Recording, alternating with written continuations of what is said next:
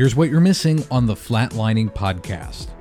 So HHS came out with now what they called their final rule, and they said, okay, we went back to the drawing board here.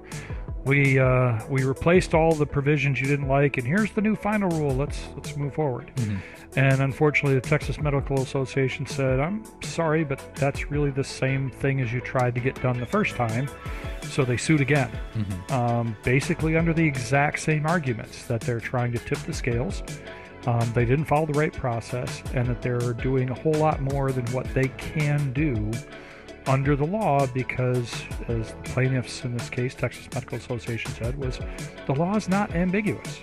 It very detailedly lays out what you're supposed to do here, and they're trying to do it again. And so they got before the same judge, and yesterday the same judge made the exact same ruling and basically said, you're right. You know, I don't care how many times you send this to me, it's wrong.